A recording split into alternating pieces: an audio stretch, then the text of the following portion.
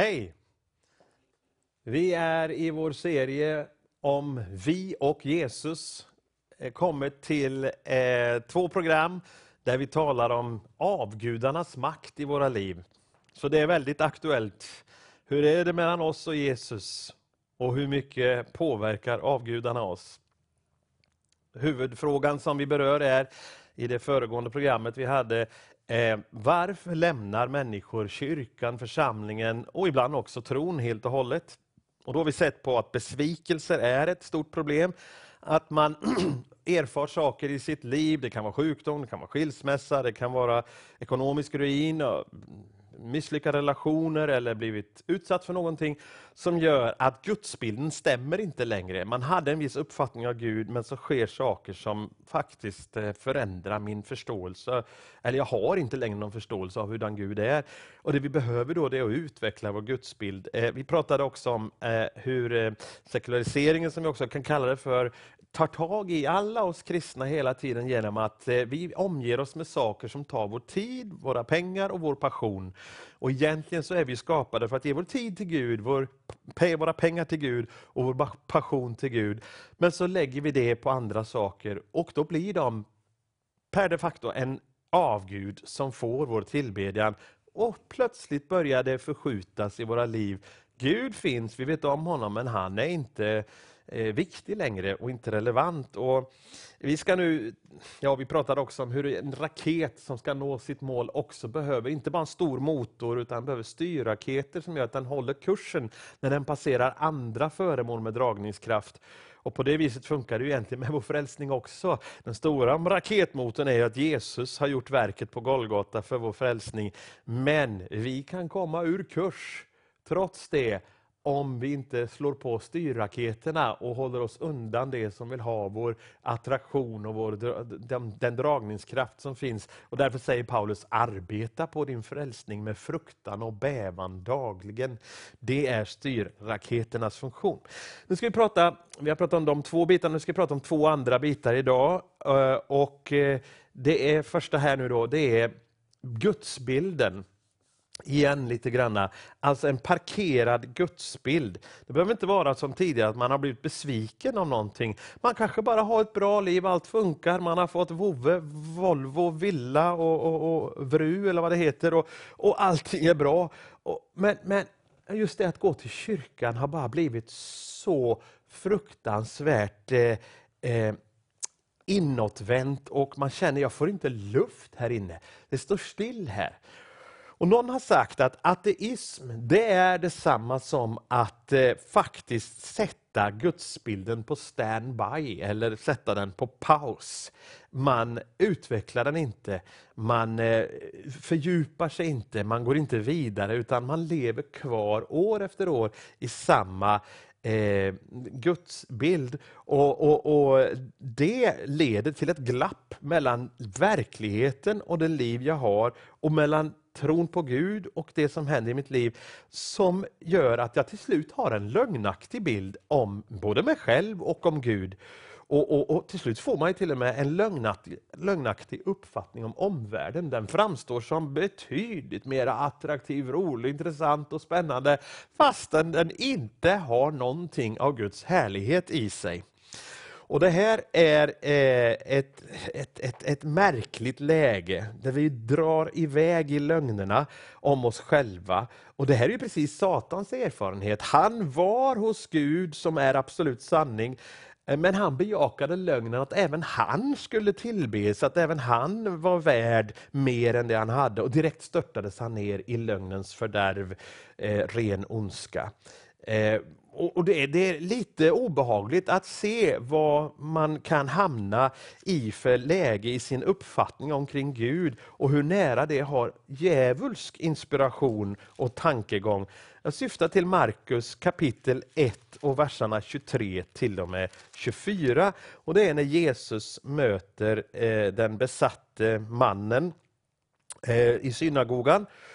Och det står så här då i Markus 1 och 23. Och se, i deras synagoga fanns nu en man som hade en oren ande och han skrek: vad har vi med dig att göra, Jesus från Nasaret? Har du kommit för att fördärva oss? Jag vet vem du är, du Guds helige.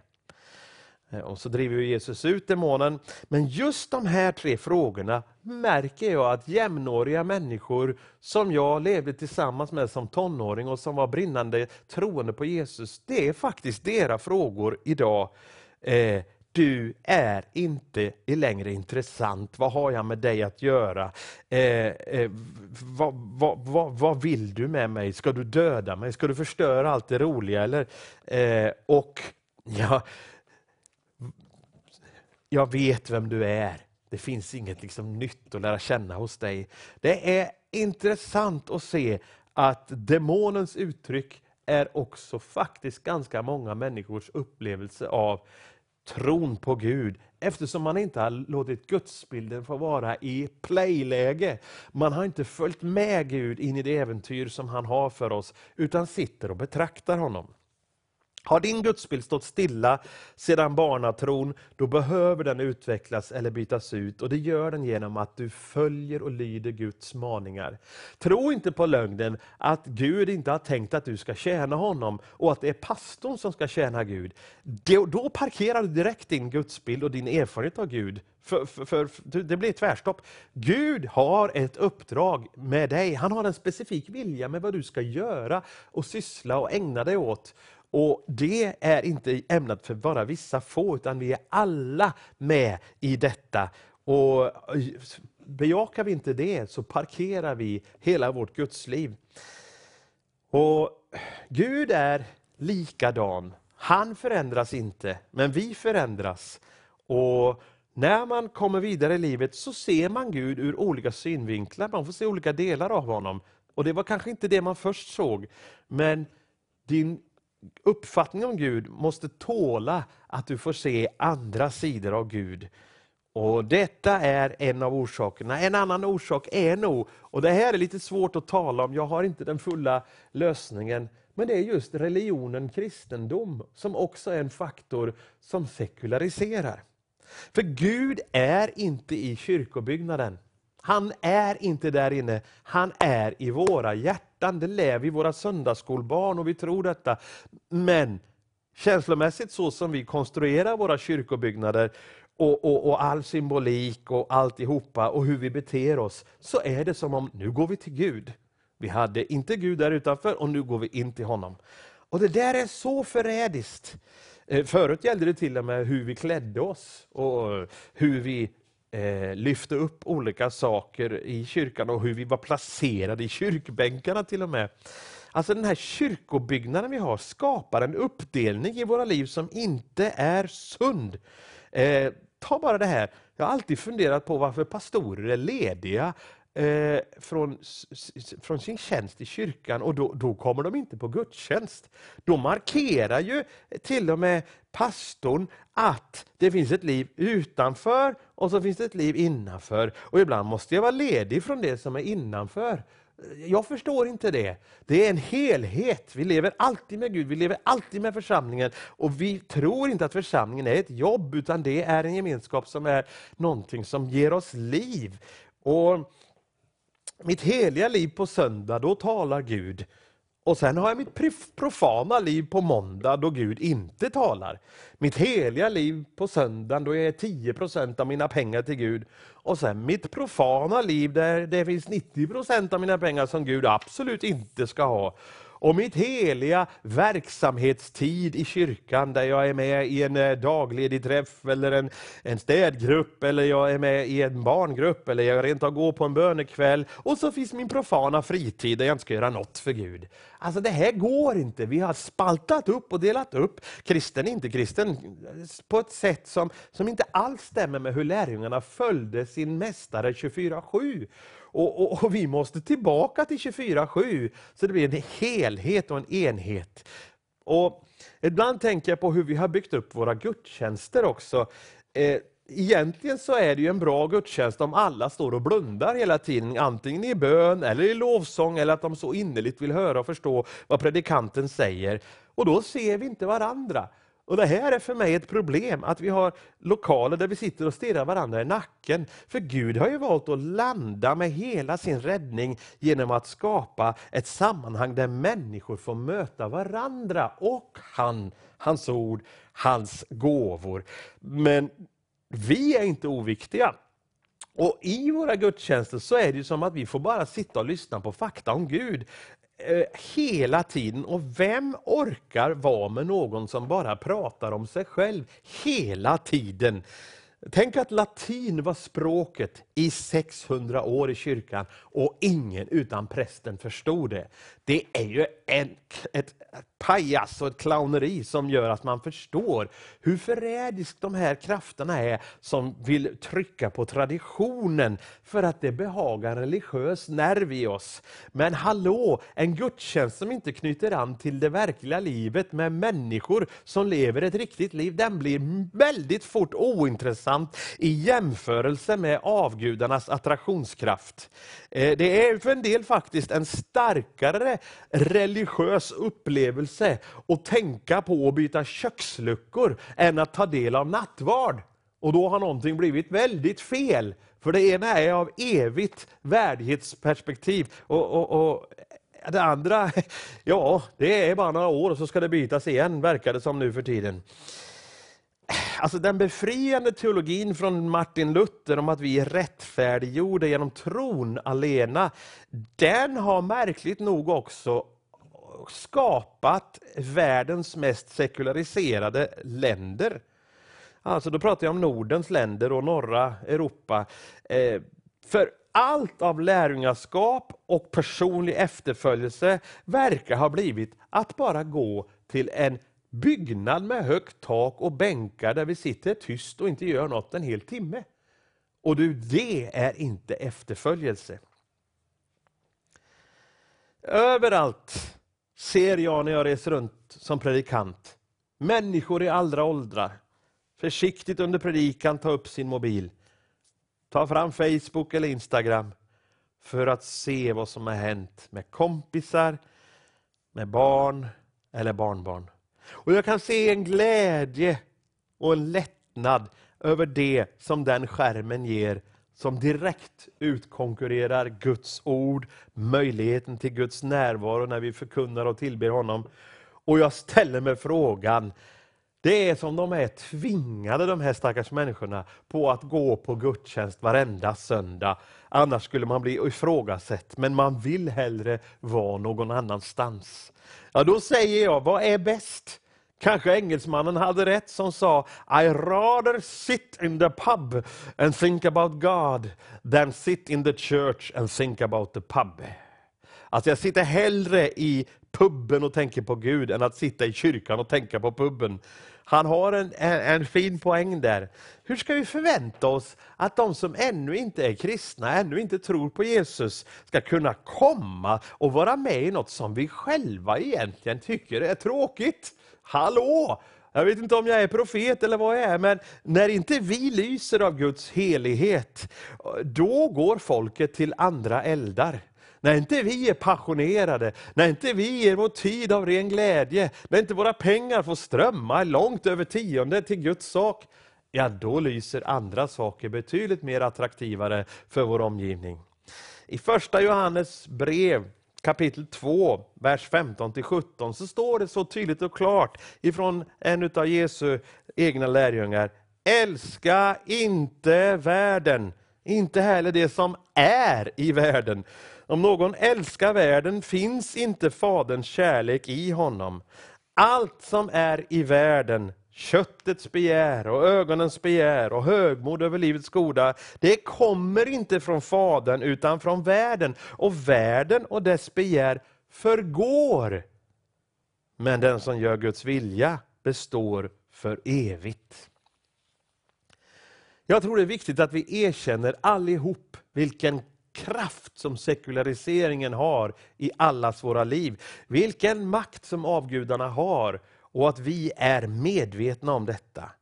Och vi får absolut inte börja försvara oss, för då kan det gå riktigt illa. När vi i församlingens mitt och i kyrkan försöker ge ett försvar till varför vi inte behöver ge tid, pengar och passion till vår Herre.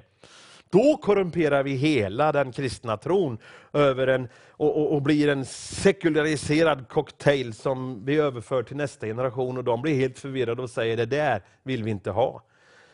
Sekulariseringen gör oss nämligen sådana att vi hellre önskar att hela tiden bli accepterade än att vi uppfattas som en aktiv motkultur mot all orättfärdighet. Det var ju det Gud kallade oss genom Jesu budskap att vara. Ta hand om den hemlöse, ta hand om den fattige, att engagera oss för dem som är förtryckta och ge dem frihet. Allt det här ligger ju i vår uppgift, men det är ju inte så populärt. Och en sekulariserad kyrka vill väldigt gärna bara vara smidig, medhårs, populär. Och då sker en förskjutning av evangeliet. Så att det är inte längre evangelium, utan vi går in i något som heter värderingar. Och värderingar är förhandlingsbara, men evangelium är inte förhandlingsbart. Det är precis likadant hela tiden. När man inte längre tror på Gud, när man bara vet om honom, men man tror inte på det han säger och det han är, då börjar man också tro på allt annat. Och det kan jag se hur vår kristenhet lätt faller in i och har gjort genom kyrkohistorien. Vi lägger till andra saker som vi börjar tro på och som vi säger ska vara hjälpmedel för vår tro. Vet du, det räcker att bara tro på pappa, Gud, far. När jag är i Afrika eller Asien så ber vi innan varje resa. Här, om vi sladdar av vägen, då säger vi shit. Och så ringer vi försäkringsbolaget och får hjälp med en hyrbil. I Afrika och Asien så ber vi innan maten. För vi vill inte bli sjuka. Här skickar vi en mejl till konsumentombudsmannen och ber om att få 39,90 tillbaka. I Afrika och Asien så ber vi ibland på bara våra knän innan gudstjänsten. För vi vill verkligen brinna, vi vill vara en eld. Vi vill vara i ett gudsmöte där verkligen människoliv blir förvandlade. För det kräver situationen och det kräver också vår egen situation för att vi ska komma levande ut ur det hela. Här ser jag människor mest surfa på Insta och FB innan en gudstjänst. I Afrika och Asien så säger vi synd om saker. Här pratar vi om brustenhet. Och alltså är jag oansvarig. I Afrika och Asien så säger vi evangelium. Men här pratar vi ofta om värderingar som sagt var. Och de är ju förhandlingsbara. I Afrika och Asien så talar vi om personen Kristus. Men jag märker i Norden att vi pratar mycket om den kristna tron. I Afrika och Asien så säger man lärjungaskap. Och att det är efterföljelsen tydlig, att man är en Jesu lärjunge. Här pratar vi mest om verksamhet, eller verksamheten. Det finns hjälp. Det finns motmedicin. Gud har gett oss ett samvete. Och vet du är aldrig starkare än ditt samvete. Och bara Gud kan bevara ditt samvete skärpt och i funktion. Därför behöver du Gud. Vi är inte starkare än vårt eget samvete. Ingen enda av oss. Så fort vi överger Guds principer på något område så har avgudarna vunnit en enorm seger. Jag tänker på de kristna i Tyskland som samlade på 20-talet och pratade om vad ska vi göra åt brunskjortorna som möts nere i München i ölkällarna. Hitler började samla människorna och förde fram sina åsikter. Vi lär känna dem, vi jobbar ihop med dem, vi ingår förbund med dem. Man ingick förbund med ondskan själv och andra världskriget resulterade i 80 miljarder människors död. Vet du vad? Vårt kött kommer aldrig vilja det som Gud vill. Världen kommer aldrig vilja det Gud vill. Djävulen kommer aldrig vilja det som Gud vill. Därför måste vi ha ett skärpt och fräscht samvete. För det är ett av de verktygen Gud använder. Vi kan inte bara säga, nej men den helige ande talar till mig. Du har fått ett samvete av Gud för att du ska navigera rätt. Och lyd det och följ även det. Helighet är en god hjälp för att hålla undan avgudarna. De är riktigt skraja för helighet. Det är ett väldigt bra vapen mot sekularisering. Som eld föll från himlen ner över Karmel och på offret som Elia hade där, så är helighet en eld som förtär avgudarnas makt. Tänk på kvinnan med balsamflaskan som smörjer Jesu fötter med det dyrbaraste någon hade sett. 100,000-tals kronor i värde, och hon bara häller ut det på Jesus. Hon ger sin tid till Jesus, hon ger sina pengar till Jesus, och hon ger sin passion. Hon kysser hans fötter till och med. Snacka om passion. De sekulära krafterna i det rummet där, när kvinnan kommer in med balsam och smörjer Jesus, de bara rasar ihop och allt blir till helig mark.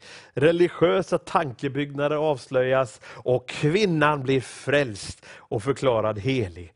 Romarbrevet 1:6 säger att vi är kallade att vara Jesu heliga. Romarbrevet 12 säger att vi ska frambära oss själva som ett levande och heligt offer inför Gud. Vi tillhör ju honom, vi tillhör inte världen.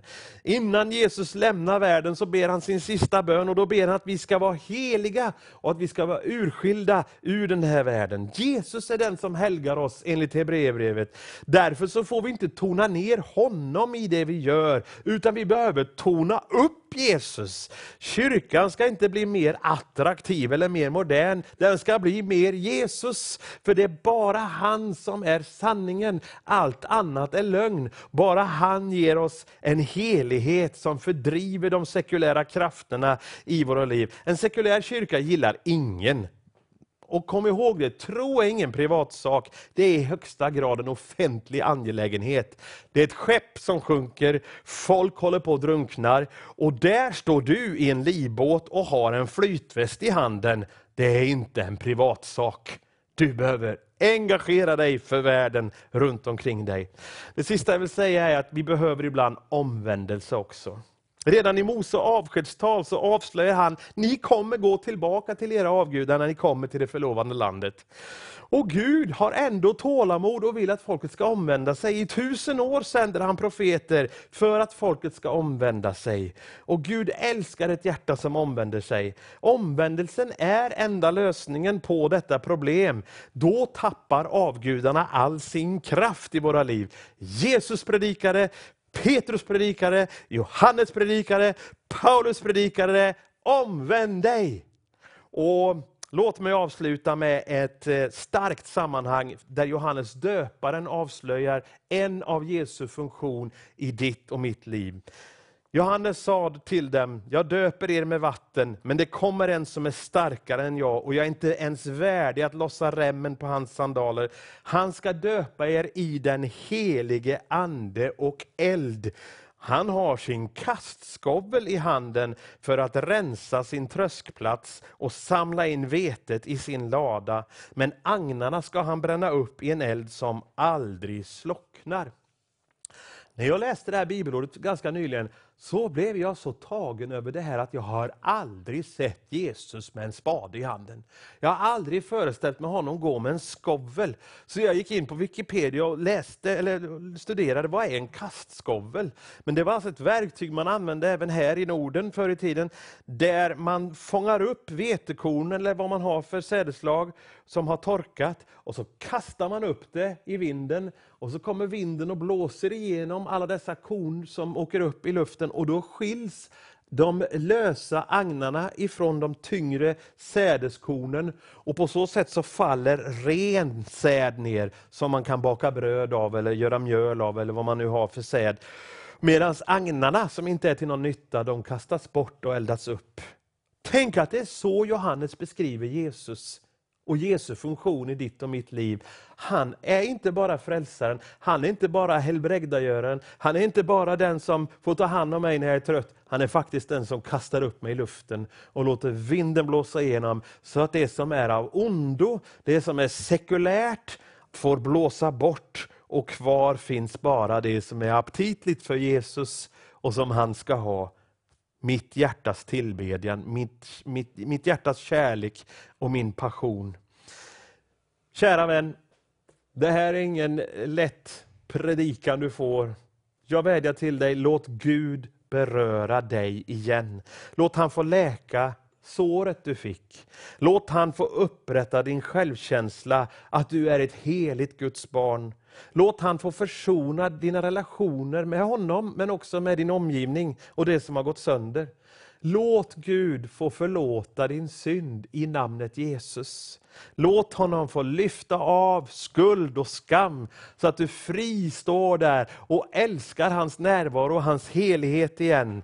Det är inte bara för kristenhetens skull i vårt land, det är för din skull. Gud vädjar och lockar och pockar och vill nå dig med budskapet: kom till mig igen, för det finns inget annat som är bättre i den här världen. Vi ber tillsammans. Jesus, vi vill tillåta dig att kasta upp oss med kastskoven. Skilj det från våra liv som inte är ätbart för dig. Jesus, vi omvänder oss från våra avgudars bedräglighet. Vi vänder oss till ditt ljus, till din sanning. Rena oss, helga oss, ge oss kraft att förlåta. Ta vår synd, ta vår skam.